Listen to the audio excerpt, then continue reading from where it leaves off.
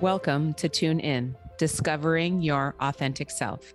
I am your host, Nicole Jensen, mother of 3, physical therapist, fitness lover, and life coach.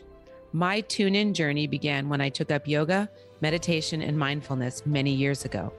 They have been a catalyst in helping me become more aware of my thoughts, behaviors, and patterns, and to accept myself where I am. But it is not enough to be aware. One also needs to take action. This show is for anyone who knows in their soul that there is more to life, but doesn't know how to access it. Each week, I will bring you the tools, tips, and share stories of how you can learn to tune in to who you really are at your essence and learn to live with intention and with fulfillment.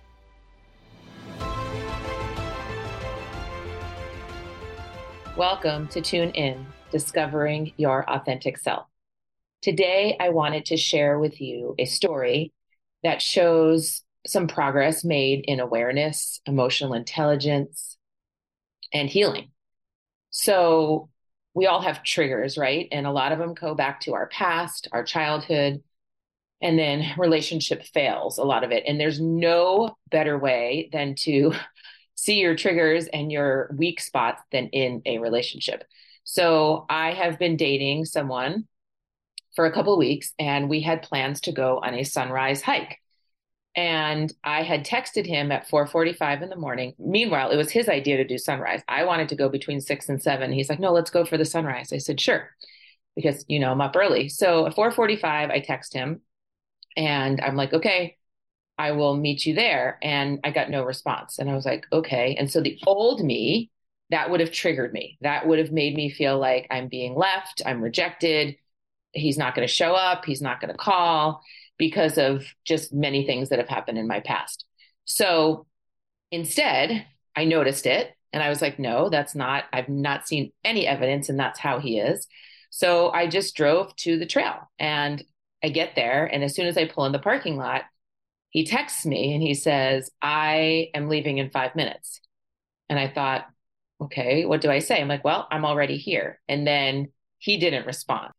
So later on, I found out that his response was he was triggered too. And he wanted to call me and text me and tell me all the reasons why he was late. And there were valid reasons, which you'll find out later, but he didn't do that either. And so I started walking on the trail, and apparently he got in the car and drove to the mountain.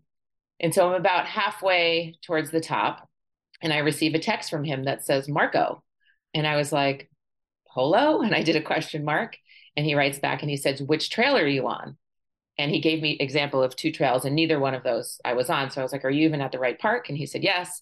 And so I told him which trail, and he's like, I'll find you. And I was pretty far ahead. I had turned around to start coming back, and I'm like, you know what? Screw it. Like, I'm already on this trail. This is my thing. I took the sunrise pictures and video. I got all that, which was awesome. I made it in time. And then close to the top, I could hear him coming behind me. And, he gets there and he's like, were you triggered by this? And I said, yes, but I didn't react. And then I was able to ask him the same thing. And he said, yes. And he said, I wanted to tell you all the reasons why I was late. And he did. He had 2 valid reasons as to why he was late. And instead of assuming the worst, or instead of being anxious, because I think both of us have that kind of anxious attachment style, we both were able to talk about it. It was an awesome conversation, and nobody was mad. We had a great hike. And then afterwards we went and had breakfast. And so it just shows how far that you can come getting past your triggers, getting past your weak spots if you do the work. Now, I'm not saying there aren't going to be times that I'm going to react. There are going to be times that I'm either stressed or busy, and I'm not going to have that same awareness. I'm not perfect. Same thing with him.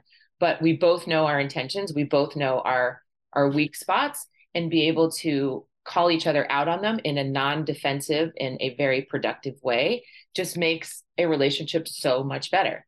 So I hope this helps. I hope that I can give more examples of healthy ways to react in relationships from this point forward, because I think there are going to be many. Have a great day. Thank you for listening to another episode of Tune In, Discovering Your Authentic Self. If you found this valuable, please share it with a friend, and it would mean the world to me if you left a review. I love connecting with my listeners, so please reach out to me on Instagram or Facebook at Nicole Renee Jensen.